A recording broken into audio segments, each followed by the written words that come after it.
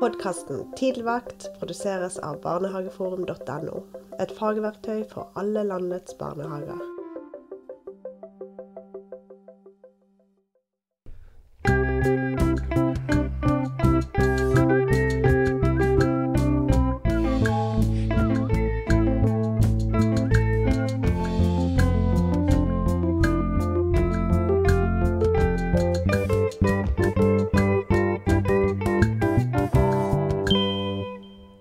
Hjertelig velkommen til Tidligvakt med Sondre og Trond. Vi bruker førjulstida på å snakke om leken med lekeombud Terje Melås. Du tilbake, du? Jeg det. Ja, så bra. Så vi tenkte å gå litt lenger inn i dette med lek. Og da egentlig snakke om hvordan støtte leken. Stemmer ikke det? Det vel mange svar på, vil jeg tro. Det det som gøy. Ja. Det ikke sånn. Nei, sånn skal du gjøre det. Da blir det bra. Ja. Nei, men det handler jo om mye da. Det handler jo om fysiske rom. Det handler om dagsrutinen, struktur, rammer. Det handler om en hel haug av ting. Sånn at, men det har jo sånn uttrykk, du bruker lekegode barnehager. Det kan jo være en overskrift da. Å beskrive den lekegode barnehagen og de lekekloke voksne, for eksempel. Ja. Hvor begynner vi da? Det kunne slå meg sånn umiddelbart at jeg kunne ha lyst til å begynne med at i de virkelig lekegode barnehagene, så tror jeg ikke at jeg har funnet en eneste regel. Og jeg har leita. Regler? Hæ? Har de ikke sånne lapper på veggen? Tror ikke det, gitt. Det sant? Nei, alle venner, slags... alle skal leke sammen, alle hjelper til å rydde. Nei, de har ikke særlig sånne samlingsstunder. De har ikke det? Hvor liksom de sier dere, når noen vil leke, hva må vi gjøre da? Ja, så snakker med alle 24 på samtidig? Gjør de ikke det? Nei, fordi at de tar tur. De har blitt så gode til å leke, og da lærer de jo turtakking leken. Det lærer du leken. Ja da. Oi. Så de trenger ikke den regelen i de lekegode... Trenger vi ikke henvisning fra de voksne heller da, som sier, nå skal Tor være med i leken, for det har vi blitt enige om på det antallet vårt, og det står på veggen. Og henviser det, gjør de ikke det? Det skjer ikke i de lekegode barnehagene. Oi. Nei. Dette spennende, Trond. Ja, jeg må bare si det. Dette god musikk. Jeg synes jo det interessant at det en direkte kobling til regler da. For det har vi jo mye av i barnehagen, og det har man liksom prøvd å finne ut av hvordan kan vi, hvorfor har vi alle disse reglene? En måte å støtte lek på, det jo, jeg sier ofte når jeg rundt omkring i barnehager, at gå på jakt etter deres egne regler. Ja. Og noen kan jo da finne på å si at nei, vi har ikke så mange regler, og så begynner de å snakke sammen, og så blir de veldig sjokkert over at også har vi den, og så har vi den, og så har vi den. Ja. Og en del av de reglene som veldig dårlige, det når man ikke får lov å ha inneleker med ut.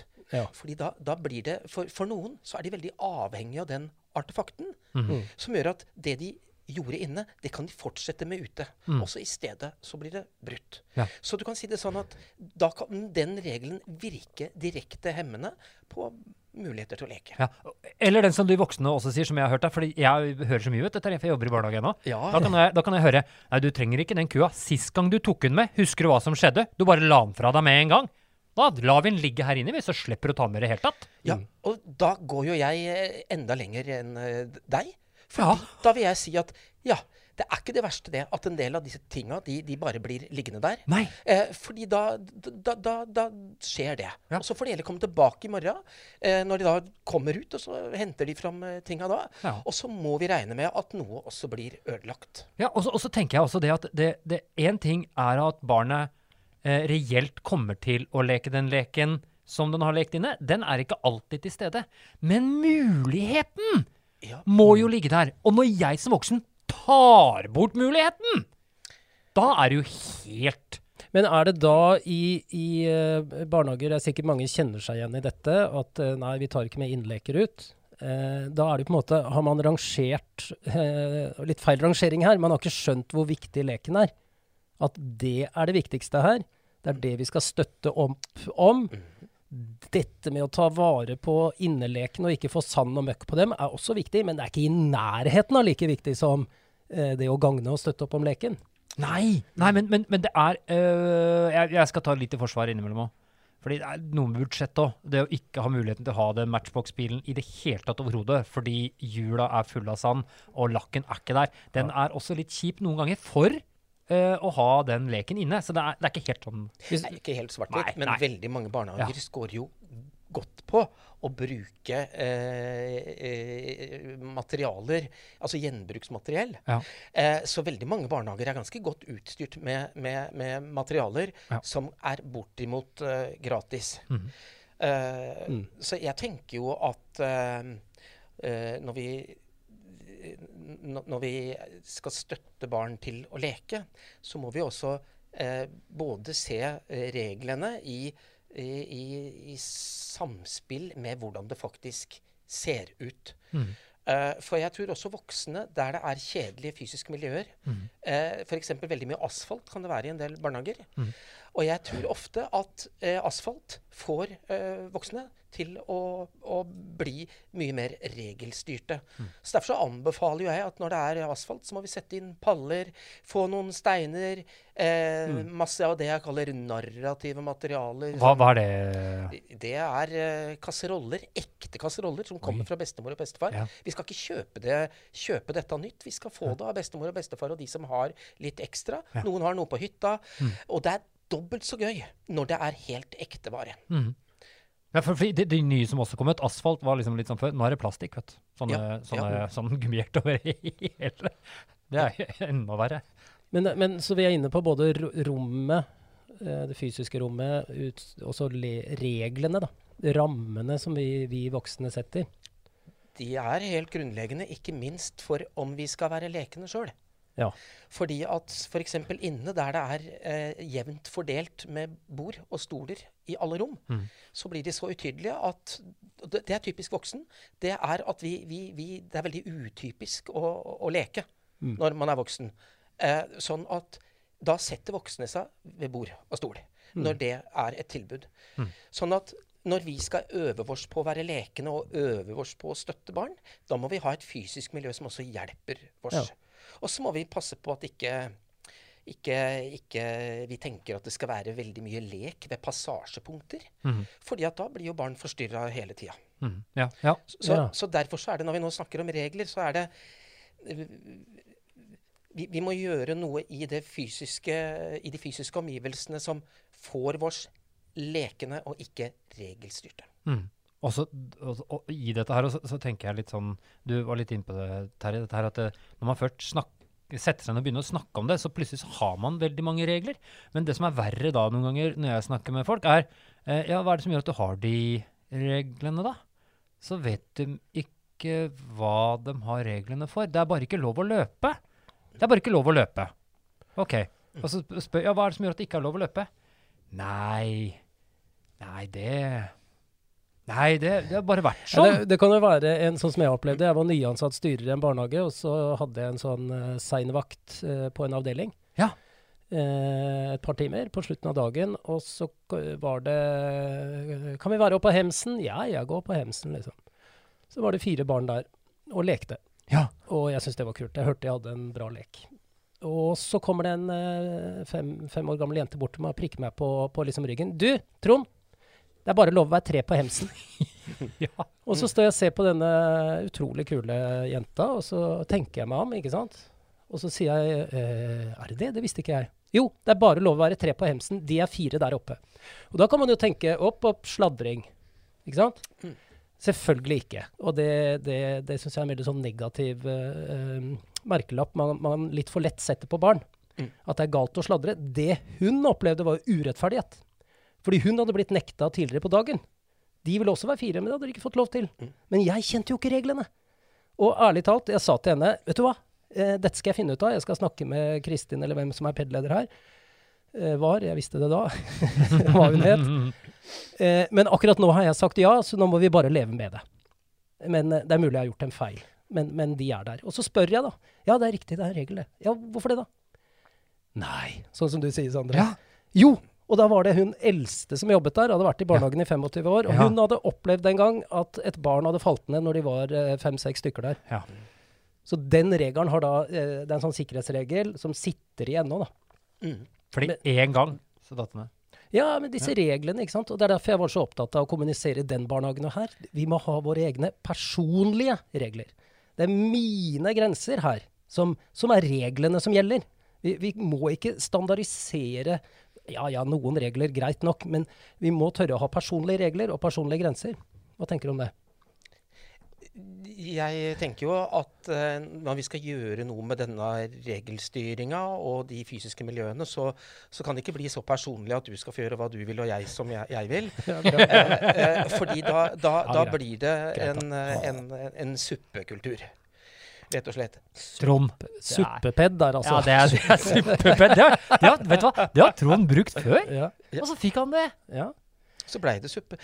Ja, fordi at jeg tenker jo også at jeg heller vil i den sammenhengen, for å følge opp den jenta, så hadde det vært veldig kult om du hadde sagt, ok, så bryter vi regelen da. For regelbrudd, det er jo også noe som i seg selv stimulerer til lek. Det er lov å være litt gæren. Kom igjen, skal vi ikke prøve 5, eller? Ja, det er sagt. Men da må jeg innvende til denne suppen da, Tarjei, fordi nå er jo du som voksen med på å ikke legitimere regelen, og være med på å legge opp til regelbrudd. Ja, det er jo lov det, så lenge du følger med. Det er lov å balansere på jo, men jeg vil forsvare litt mitt syn. Jeg skjønner at vi må ha noe som gjelder, jeg skjønner det. Ja, men minst mulig, så vil jeg si, vet du hva? Når jeg er her, så kan dere være 5 på hemsen. Det mener jeg er greit nok, og det er greit nok for meg. Jeg blir ikke stresset av det. Kristin, hun syns 3. Og da blir det sånn. Og da sier barn veldig ofte, å ja, det kan de forstå. Trond 5, Kristin 3, det kan de lett forstå, og da blir det ikke urettferdig, og da føler ikke noen at de må sladre. Sånn er det. Du blir jo sjukt mye mer populær voksen da. Ja, det er jo en skjult agenda her. Det der er som å si, når vi er på tur, for meg så får dere 3 striper sjokolade, av Kristin får dere en rute. Jo, men jeg vil gi, i dette vi snakker om å støtte opp om lek, jeg vil gi hver enkelt barnehageansatt også rom for å ha sine grenser. Sånn at, greit, Trond sier 5, men jeg skal ikke påtvinge det til noen som faktisk blir utrygge i en situasjon. Ta bilder med barn som klatrer i et tre. Noen voksne får høydeskrekk etter en halvmeter. Det er kanskje litt tidlig. Noen blir stresset etter 1 meter. Mens jeg kunne være ganske avslappet, ganske høyt opp, men jeg gikk bort til 3 og sto og, oi, har du 3 grep og litt sånn? Sånn at jeg synes ikke det er helt feil å si at regler, vi må ha våre personlige grenser, det er de vi må kommunisere da. Trond, og det kan jeg til dels være enig med deg i. Men det fordrer noe helt vesentlig. Ja. Fordi når denne jenta som nummer 4 vil opp på hemsen, så var det jo fordi at her er det noe gøy som skjer.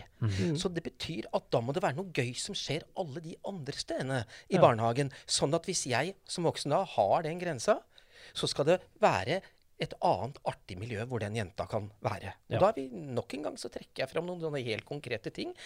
Jeg ser at veldig mange sandkasser er gruelig kjedelige. Ja. Det er tørr sand, det kan du ikke bruke til noe. Det er ikke kvister, det er ikke... Har du aldri tatt tørr sand og kastet som en bombe? Nei, men da kan du supplere med tørr sand. Da er det viktig at noe sand kan være tørt. Ja. Noe må være vått. Ja. Da er jeg med. Men jeg er ikke med når sandet er grunnleggende tørr. Nei, det er greit. Og jeg tenker, ha baljer ute som man kan fylle med vann, så det blir innsjøer. Og det er her jeg mener at man trenger ikke være flere voksne for å gjøre det. Det blir bare en artigere barnehage, og da blir det ikke så ille å si at nei, vet du hva, jeg kjenner at jeg blir så nervøs for at du skal dette ned av hemsen, så du kan ikke gå opp dit nå. Da er det noe annet artig å finne på.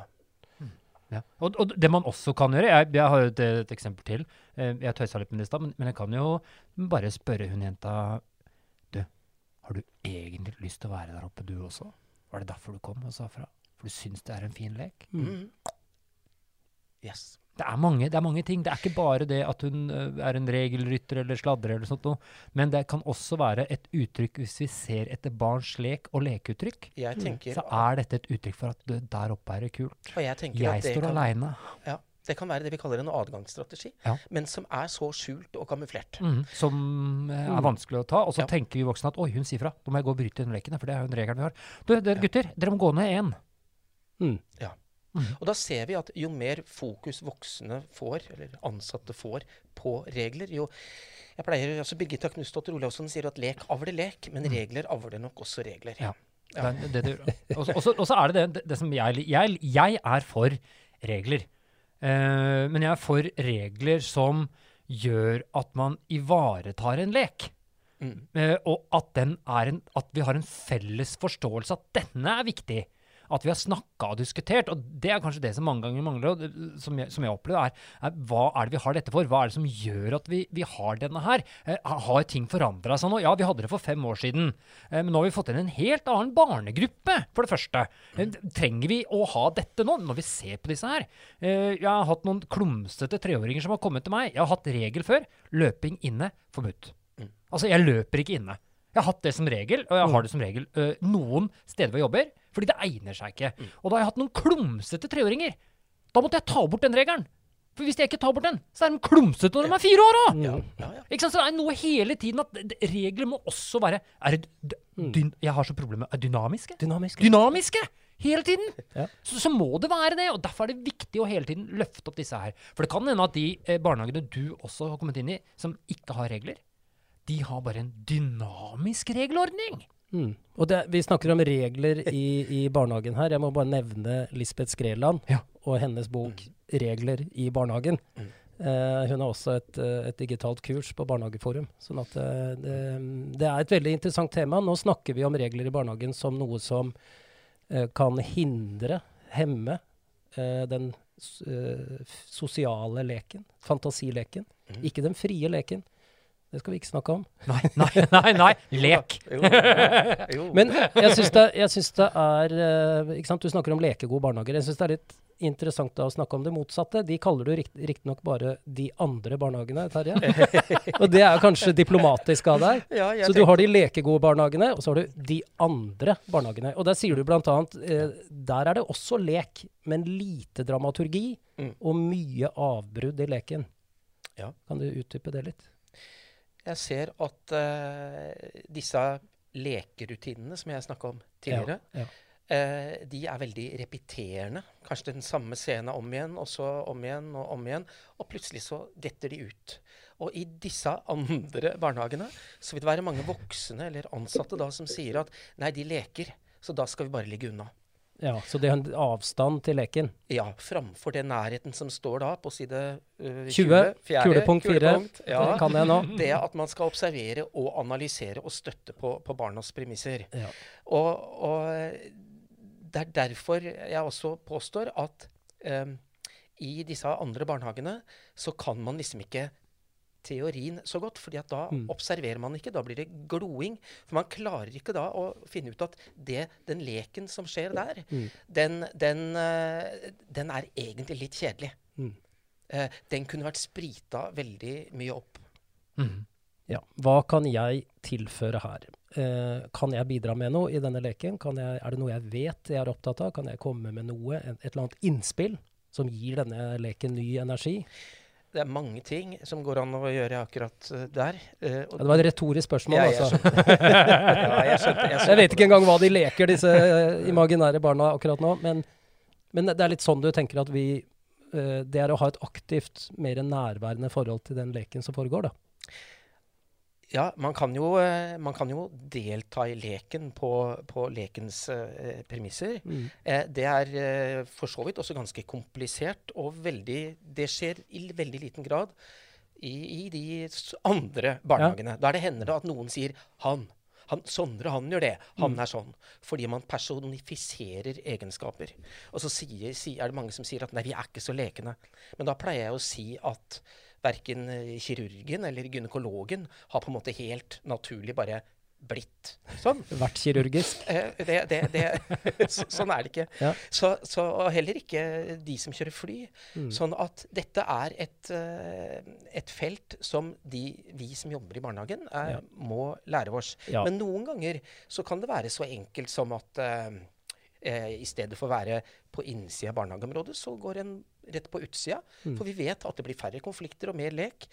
Der det er hemmelige rom, og naturen selv er i stor grad det aller beste lekemiljøet vi har. Ja, det har vi en hel episode om akkurat den ute, hvor vi var ute et helt herlig år har jeg vært ute. Ja, det er et helt herlig år, fra 8:30 til 5:30 hver dag. Det var sjukt, det. Ja, det var fantastisk for deg og kollega og barna. Og så er det ikke alle som har det. Jeg har også holdt på sånn tidligere, med hver tirsdag, hver torsdag, ute hele dagen, hele vinteren og sånn. Og så er jeg veldig klar over at det er jo ikke alle som har den iveren etter å være ute. Nei. Men jeg tenker litt sånn på, vi snakket litt om de andre barnehagene. Jeg har vært borti noen av de andre barnehagene. Hvis jeg... om det er en lekenbarnehage eller ikke, jeg kan si de barnehagene. Og der har jeg hatt noen sånne voksne som er helt sjukt råd til å leke. Og de har så sjukt råd til å leke og ta inn nye ting at barna bare blir stående og vente. Ja. Og når den voksne går på pause, så stopper leken opp, og så står de og venter. Ja. Men da vil jeg snu på det, for da er de ikke sjukt gode. For da har man glemt at den innsatsen man skal på en måte gå inn med, det er jo, som jeg har sagt tidligere, at barns egen selvstendighet i leken skal øke. Sånn at, oi, det er så trangt dette studioet når vi er 3. Nei, det er jo digert. Oppover, ja. Ja, i alle retninger. Du kan ikke danne feil bilder i hodene på lytterne. Det er svært rom vi sitter i. Ja, vi sitter jo på avdelingen, jeg glemte det. Ja. Men hver på kaffekopp. Ja. Nei, men ikke sant, de er jo ikke sjukt gode, som du sier, Terje, men de har det ene da. De har evnen til å gi seg hen i leken, som er viktig. Ja, det er kjempeviktig. Det. Og det kan jo være det varme lekende hjertet. Ja. Og så har du det kalde, kloke hodet. For det må vi jo ha med oss. Og i det hodet, som du er inne på, Terje, det er også veldig opptatt av selv, der må det være kunnskap. Ja. Og den må vi jobbe med, og uavhengig om vi er barnehagelærer eller ikke har den utdanningen. Det er kunnskap som gjør at jobben blir fascinerende og spennende. Det er kunnskap som gjør at vi ser. Vi må kunne noe om Korsaros adkomststrategier for å skjønne at dette er en adkomststrategi. Ja. Så vi må ha noe kunnskap. Og derfor så er det også ulike måter å delta i leken på, som jeg straks skal komme inn på. Ja. Men poenget er at det er det jeg ser i de lekegode barnehagene. Så øver de voksne gjør det hele tiden, og da blir de gode. Ja. Mens den klassiske problemstillingen er nettopp barn som blir avhengig av den voksne. Og så blir det, for da blir det egentlig ikke lek. Da blir det en slags, mer det jeg kaller stunt, eller at den voksne blir en underholdningsbrikke for barna. Og da har det altså gått over det som du har vært så opptatt av, Sondre. Da er det ikke klassisk lek som på en måte er styrt av barna. Da ligner det noe annet. Ja. Et show, kanskje? Ja. Revyshow. Ja, et eller annet. Ja, nei, jeg skal si med en gang, jeg har gjort akkurat dette har jeg gjort flere ganger, før jeg skjønte at det skulle jeg ikke gjøre. Nei, det er noe med det når man blir så avhengig, barn blir avhengig av voksen for å leke, fordi det er den som starter leken. Jeg synes at det er like skremmende som det hvor voksne ikke deltar i leken. Ja, og derfor så er jo dette så interessant og så komplekst. Ja. Fordi at det ene er ikke nødvendigvis bedre enn det andre her. Nei. Så derfor så er det jo på en måte viktig da å jobbe med en del av disse teknikkene som er å være på lekens premisser. Ja, for det er vi veldig gode til å si. Ja. Men hva er det? Ja. Når vi virkelig der slo jeg til mikrofonen igjen. Ja. Når vi virkelig går i klingen og spør, hva tenker du på da? Så blir det litt sånn, nei, altså, ja. Og hvis man da ikke har øvd på det heller, så blir det sånn som det er i de aller fleste barnehagene. Veldig få voksne som egentlig gjør kjerneoppgaven sin. Ja. For dette, nå snakker vi den fundamentale kjerneoppgaven til barnehagene. Ja, og da endelig så skal jeg få lov å stille ut, Terje. Ja. Vi har gitt barnehageansatte et godt tips, Ja. som jeg synes er et veldig godt tips. Kan ikke skjønne hvorfor det faller meg til hjertet, Trond, men regelstyrte barnehager er dårlig grobunn for lek. Men hvis man skal gi noen andre tips for meg som voksen, hvor skal jeg starte hen i denne jungelen som vi nå har bitt oss ut på? Noen sånne, vi ikke noen tips på det, har vi sagt, Trond, men her trenger vi virkelig noen tips. Hvor skal jeg starte som voksen, hvis jeg ikke så god? Miljøet, vi har tatt bort den inne-ute-regel, alle reglene borte, liksom, litt sånn. Nå har vi funnet ut av reglene her. Men så trenger vi meg som voksen inn. Hvor skal jeg starte? Jeg pleier å si at det som med barn, at voksne skal starte der de Og for de aller fleste i et personalteam, så det I hvert fall ikke å delta I leken. Fordi det det mest avanserte og vanskelige. Okay. Det var et tips som ikke kom, som jeg tenkte at du skulle komme nå. Jeg tenkte delta I leken. Jeg var der. Jo. Det så deilig å få høre på deg. Jo, men altså men vi skal komme dit. Ja, det dit vi skal komme. Ja. Men poenget også at jeg tenker at det ofte lettere for et personalteam å flytte på ting, altså kunne gjøre noe med det fysiske miljøet. Ja. Så for en god del så kan det være en god ting. Ja. Jeg ser også at samlingsstundene har kolossalt ulik kvalitet. Ja. Så for noen så tenker jeg at det å øve på å ha samlingsstunder som gir gass inn I leken. Ja. At det derfor vi skal ha samlingsstunder hos oss. Så det noen som kan begynne der. Jeg har jo også sans for når vi skal ha prosjekter. Da må det være prosjekter som virker inn I leken. Og jobber vi med litteratur, kan gjerne være å utstyre det ene rommet eller noe I skauen. Som for eksempel bakeriet til bakemester Harbus. Der hvor Mikkel Rev kommer og skal ha de pepperkakene der. Ja. Så det veldig mange steder man kan begynne på. Ja. Men det viktige I den sammenhengen her jo at de pedagogiske lederne hjelper til å ramme inn sånn at ting faktisk blir gjort, og at man har noen sånne tidsfrister. Men noen ganger det jo også de pedagogiske lederne som trenger dette. For sånn det jeg klar over. Ja. Men kan det være da, hvis du skal ikke begynne med å stupe midt inn I leken, jeg ville foreslå, og spør deg, følg med, se på en lek, prøv å notere deg hva det som skjer, se hva du kan lære av, og litt sånn forsiktig jakta en sosial fantasilek som pågår. Ja, og det der glosene kommer inn. Der kommer glosen, ja. Der, fordi at her det viktig med litt gloseprøver. Alle som jobber I barnehagene må vite hva lekerobling altså disse lekeinitiativa. Ja. Adgangsstrategier. For hvis ikke, jeg husker da jeg jobbet vitenskapelig, så det å gå ut og observere da, det innebar at jeg måtte ha noen begreper inne I huet, ellers så ville jeg ikke klare å vite hva jeg skulle se etter. Nei, for det det jeg tenkte å begynne der. Men gloser... Ja, og så var det lekerutiner, det som narrativ lek. Ja, det som vi har snakket litt om tidligere. Det betyr da at vi må sikre oss at alle I barnehagen har den kompetansen. Ja. Og vet du hva jeg har sett? Fordi jeg har vært så heldig å ha hatt noen sånne ungdomsskoleelever. Ja. Som mye nærmere barndommen enn det jeg Det sant. Det jeg så der, når de kjente til barnas lekeverden. Ja. Altså Paw Patrol, Trond, det hot. Det hot shit I dagens lek. Jeg tror det. Men de behøver ikke å leke det, men de de. Og når disse gutta kom og sa navnet, kan jeg få være Chase, eller? Han som skikkelig god på å lukte spor og ha røntgenbriller, får jeg lov å være han, eller? Barna sto bare og måpa.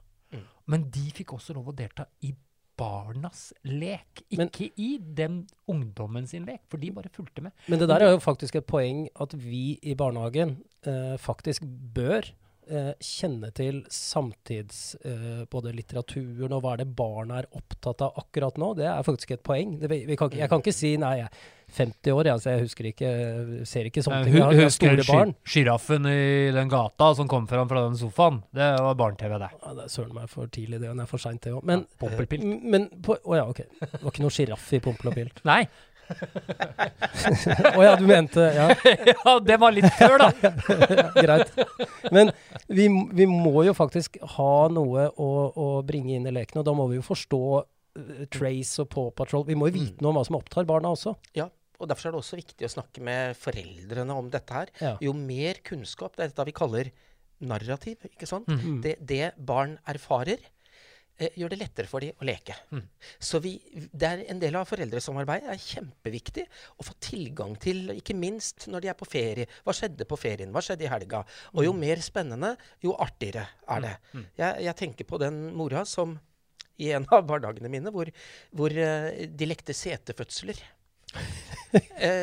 Fantastisk. Jeg hører da jeg kommer inn i barnehagen at det er sånn og så er det den voksne da som sitter på utsida etter badet og smiler. Ja. Og da viser det seg at hun jeg da kaller setefødseljenta har nok hatt en mor som har hatt det heftig i fødselen sin, Ja. og fôra dattera si med veldig mye informasjon. Ja.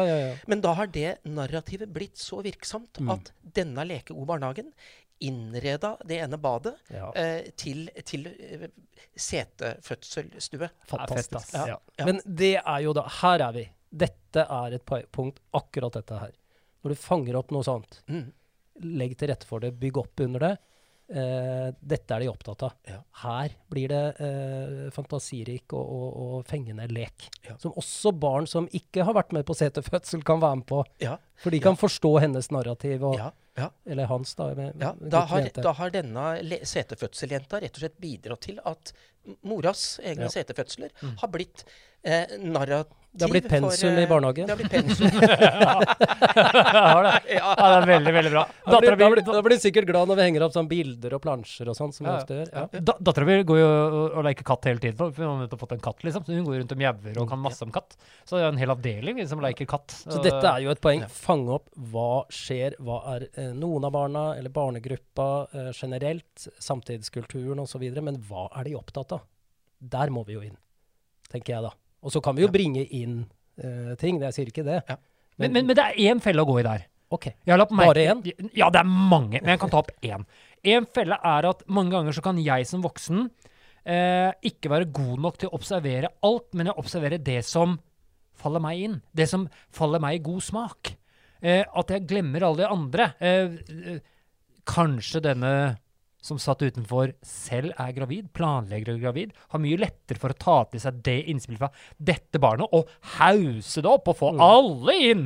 Og så var det bare ett barn, men så, nei, dere må være med å leke her. For det er den balansen her sånn.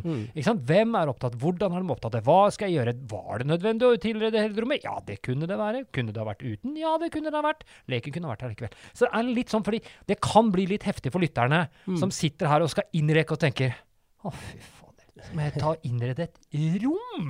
Er det vi snakker om? Ja, det blir jo et symbol, et bilde på det også da, fordi det handler om, det er å være årvåken og opptatt av det som rører seg, og barna er opptatt av, og så støtte opp under det. Det er jo egentlig det vi snakker om. Ja. Og så må du gjerne innrede rommet, men fokus er jo på det da. Men det er klart at når vi snakker om lekerutiner, så betyr det at det er lettere at de rutinene er på plass når barn får hjelp av materialene. Men når du sier lekerutiner, kan du ikke forklare det litt til? Hva menes med lekerutiner? Det er når barn kommer tilbake i den leken de har vært. Det betyr at da kommer tilbake til vennene sine i leken. Og da begynner de ofte i de samme rutinene, og så kan ting utvikle seg på nytt. Ja. Og jeg pleier å si at der det er veletablerte lekerutiner, så gjør det ikke så mye om de blir avbrutt. Nei. For da kommer de tilbake og tilbake og tilbake. Okay. Jeg ser at det er færre konflikter der det er sånne lekerutiner, og det er en helt annen lekelyd. Og hvordan kan vi da i barnehagen bygge opp under det å få etablert sånne gode lekerutiner? Da? Ja, da må vi blant annet se på lekeinitiativ. Ja. Og nå begynner vi å nærme oss altså pedagogikkens aller vanskeligste tematikk. Å delta på lekens premisser. Ja. Fordi det jeg ser, for å ta noe sånn klassisk fra småbarnsavdelinger og småbarnsbaser, når jeg har kommet inn i tilvenningsfasen, så har jeg sett ofte at de små barna vil gi meg noe. Og da tenker jeg i de andre barnehagene, hvis man da er tilstrekkelig kjedelig voksen, så sier man takk, og så gir man tilbake til barna, og så vær så god, og så tenker man turtaking. Og veldig, veldig forferdelig kjedelig.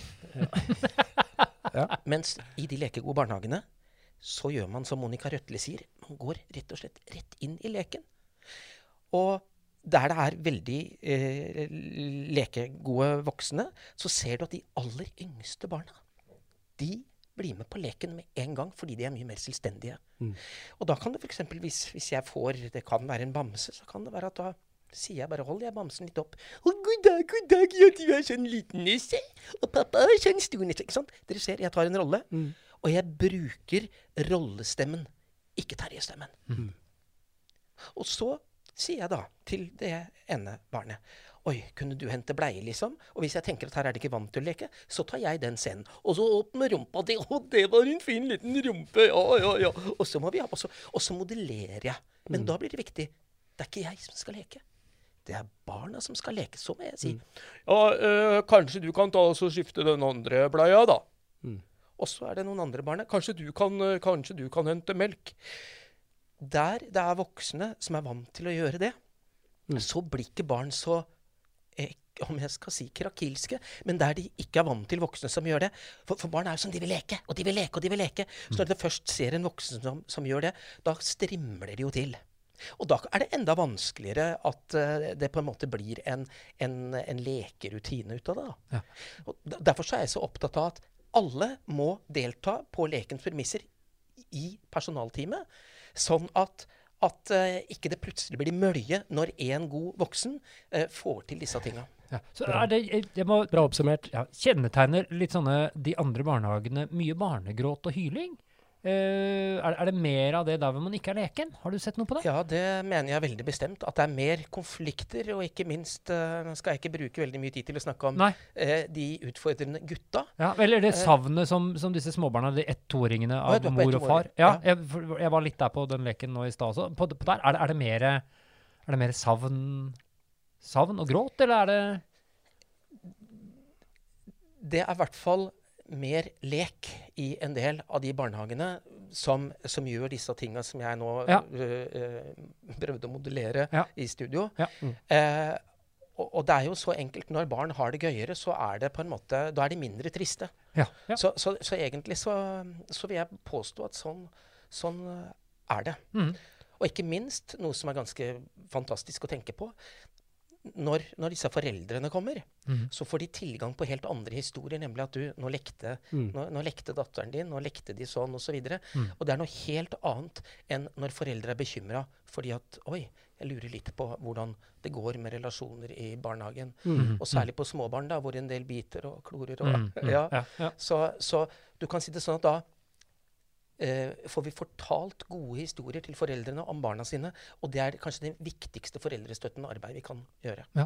Jeg hadde jo en veldig sterk opplevelse i en barnehage jeg var på besøk i for en del år siden, så jeg hang der et par dager i uka i en periode. Litt sånn studietur for meg da. Og da var en gutt en 3-åring som jeg ga rakettfart på huska. Det var første dagen, altså jeg kom dit, kanskje andre dagen jeg hadde vært der. Dette var fredag. Og det rakettfart, det nedtelling. 10, 10, 10, 10. 9, 9, 9. Og jeg rister i huska, og det bare øker. Og han gutten var ikke gal av forventning til slutt. Jeg telte jo ned fra 10, så sakte. Og så opp, og så lift off! Og så sendte jeg gutten da liksom i rakettfart. Det gikk heldigvis bra hver gang. Han datt aldri av. Poenget at når jeg kommer tilbake uka etterpå, husk på, jeg helt fersk der, for alle barn og voksne. Så kommer det en pappa inn, og så litt sånn søkende inn og leter. Da, så han leter jo etter en voksen han ikke kjenner. Og det jo meg, så han finner meg. Så han, det du som Trond? Ja, sier jeg. Ja, jeg må bare si, nå har guttungen stått ved et familieselskap hele helga og fortalt om rakettfart. Hva rakettfart? For det har jeg som pappa lyst til å vite. Og det forteller meg hvilken fantastisk kraft og energi det ligger i når vi voksne bringer inn noe. På en leken måte da, i en sånn 3-årings lekeverden. Ja. Dette veldig viktig. Vi skal ikke drive med rakettfart døgnet rundt. Vi skal ikke stå midt i å eie leken, men vi må ha med noe inn der det trengs. Og derfor så tenker jeg at det som fundamentet i barnehagepedagogikken jo dramaturgi. Ja. Det jo nettopp det dramaturgiske elementet som du løfta inn der, og det jo nesten ingen barn som ikke vil ha mer og mer og mer av den spennende dramaturgien. Ja. Og da det det som må være først på kartet. Og det det jeg ser i de lekegode barnehagene, så de opptatt av det. Kan for eksempel også plutselig komme inn i en rolle mens de spiser. Kan en voksen plutselig kanskje komme inn som Mikkel Rev eller et eller annet. I 15 sekunder gjøre et eller annet, og så ut. For hele tiden å minne om at her er det noen muligheter til å leke. Det er jo Berit Bae, kommer jeg alltid tilbake til.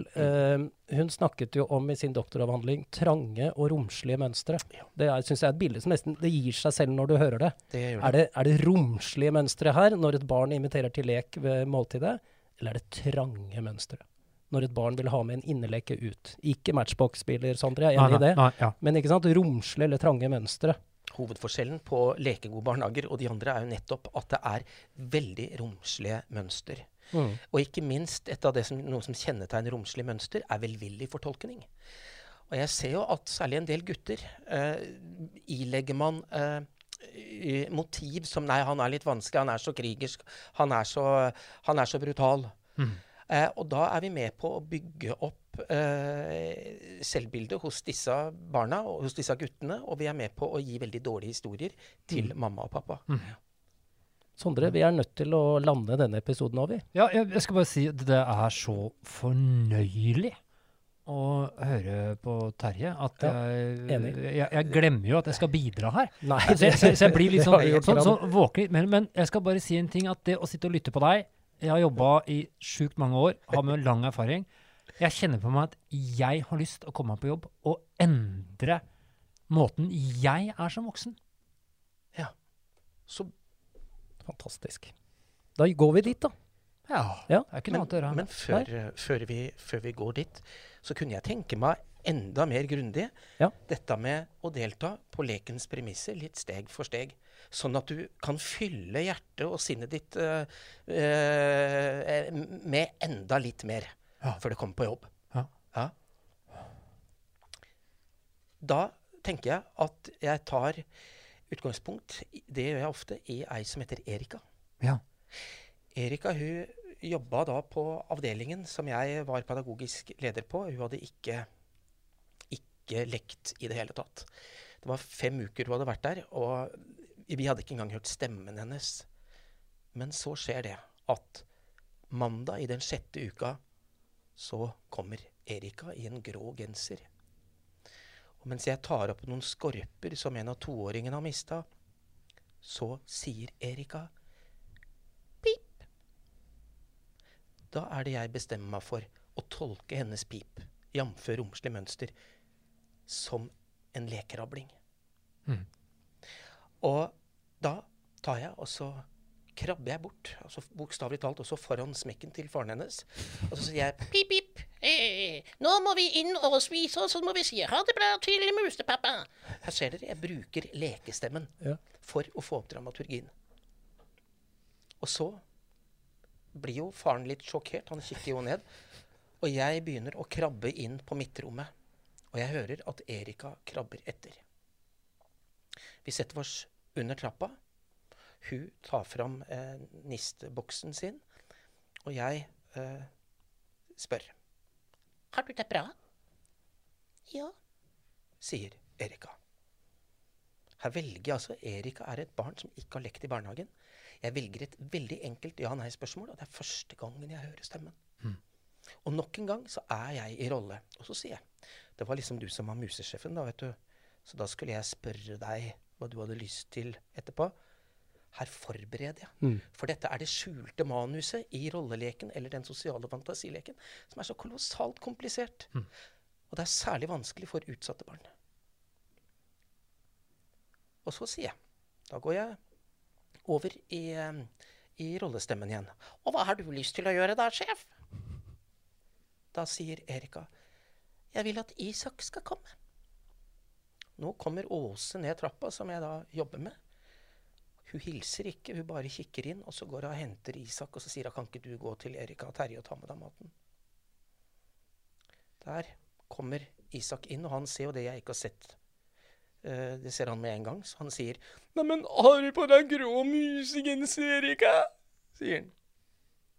Og da smiler Erika fra øre til øre, men jeg har jo aldri sett at hun har smilt.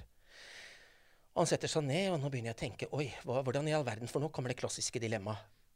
Hvordan støtte leken videre på en måte som gjør at de leker selv. Og der det at jeg da plutselig tenker at ok, da må jeg bruke mat. Altså det narrativet som mat for alle barn har erfaringer med mat. Og da det at jeg sier, ja, men og hva det du liker da, musesjef? Og så begynner jeg å snakke om hva vi liker, hva som salt og søtt og ikke godt. Og nå begynner det liksom å gå litt av seg selv, så jeg trekker meg unna. Da det Erika tar fram magen sin, og så sier hun, snille musebaby. Og da kan det virke som at Isak tenker at han skal være en lege eller noe sånt. Han tar fram en pinne som under trappa, som har havnet der på grunn av det at vi har vært på tur. Og så trekker den pinnen nærmere og nærmere Erika. Men dette blir veldig skummelt for Erika. Her det jo jeg som burde tenke at oi, ikke så helt bra. Men det gjør jeg ikke, så Isak han får seg en på trynet av Erika. Og da oppstår det noe ganske dramatisk som vi må være opptatt av. Fordi mange tenker kanskje at det dramatisk at Isak ble slått til. Men det Erika det dramatisk for. For det hun som redd for relasjonene, og hun skal i hvert fall ikke lære. Leken må i hvert fall ikke stoppe nå. Nå må vi komme videre, så Erika kan oppleve at dette ikke farlig, dette faktisk bare gøy. Så jeg klarer på nytt, så må jeg tenke å få inn dramaturgi. Vi må, og nå begynner jeg å bli litt sliten, så jeg klarer ikke helt å tenke så klart. Vi må, ja, men hva må vi da, Terje, sier Isak. Så finner jeg på det siden vi mus. Vi må stjele ost. Og nå tar Erika meg i buksebeina, og så går vi sammen opp på kjøla og henter osten. Det første kimen. Altså allerede samme dagen, når vi kommer ut, så fortsetter Erika og Isak og noen andre i en begynnende lekerutine. Og det viktig for meg å si, for noen sier at ting tar så mye tid. Nei, dette kan man gjøre noe om på minutter. I veldig stor grad har jeg sett på i over 12 år. Og så har jeg lyst til å avslutte med 2 dager etterpå dette. For da kommer faren hennes, og jeg kaller den egentlig bare for traktor, for han en svær mann. Og jeg var litt forelsket i frisøren min på den tida. Og hun mente at det ville bli så veldig kjekk, og jeg ville jo bli kjempekjekk. Så hun sa, kan jeg farge håret ditt i sånne vinrøde striper? Og da trodde jeg at jeg skulle få litt mer drag på, så jeg svarte ja. Men dette var jo i april. Så når Traktor og Erika kom i barnehagen, så hadde jo disse stripene, de kom jo i september, så da var de blitt rosa. Og jeg føler jo ikke det at jeg har veldig behov for å bli mer rosa enn jeg allerede Om en kan si det sånn.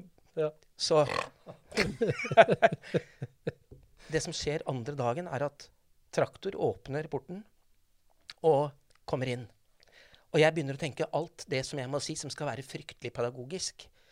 Og så blir jeg litt forvirret, for Traktor kommer fort, og så viser den gladtommeren til Erika som i sandkassa. Og så plutselig så står han foran meg og tar meg i handa og sier, du var flink, Terje. Og jeg mister helt munn og mæle. Og så ser han rundt seg. Jeg tenker at du glad, eller du trist? Og så kommer tårene til Traktor, og så sier han at, vet du, jeg veldig glad for det du gjorde med det musestuntet. For du skjønner at vi skulle bli sånn happy family, når Erika ble født. Og vi ble aldri det, vi. Og jeg gruer meg for kjerringa gravid igjen.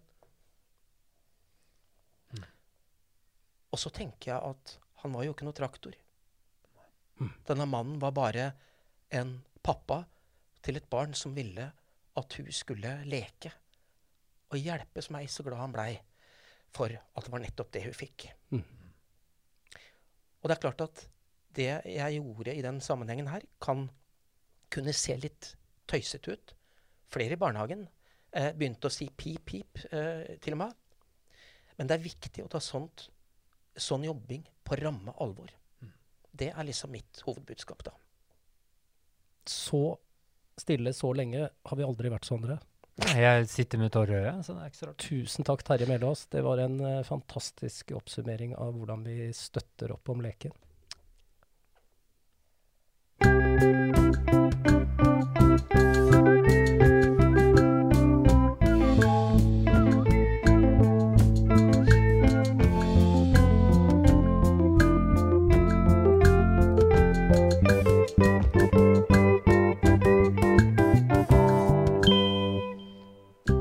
Noen ganger så kan man bare la ting være ukommentert og uanalysert. Men den kan godt høres om igjen, den siste fortellingen der, Sondre. Ja, det kan den. Jeg følte alle nyansene lå der. Her er det. Dette så komplisert. Det er det vi skal gjøre. Tusen takk. Og så i tillegg, Sondre. Så er det viktig å holde hodet kaldt og hjertet varmt der. Ja, det er det.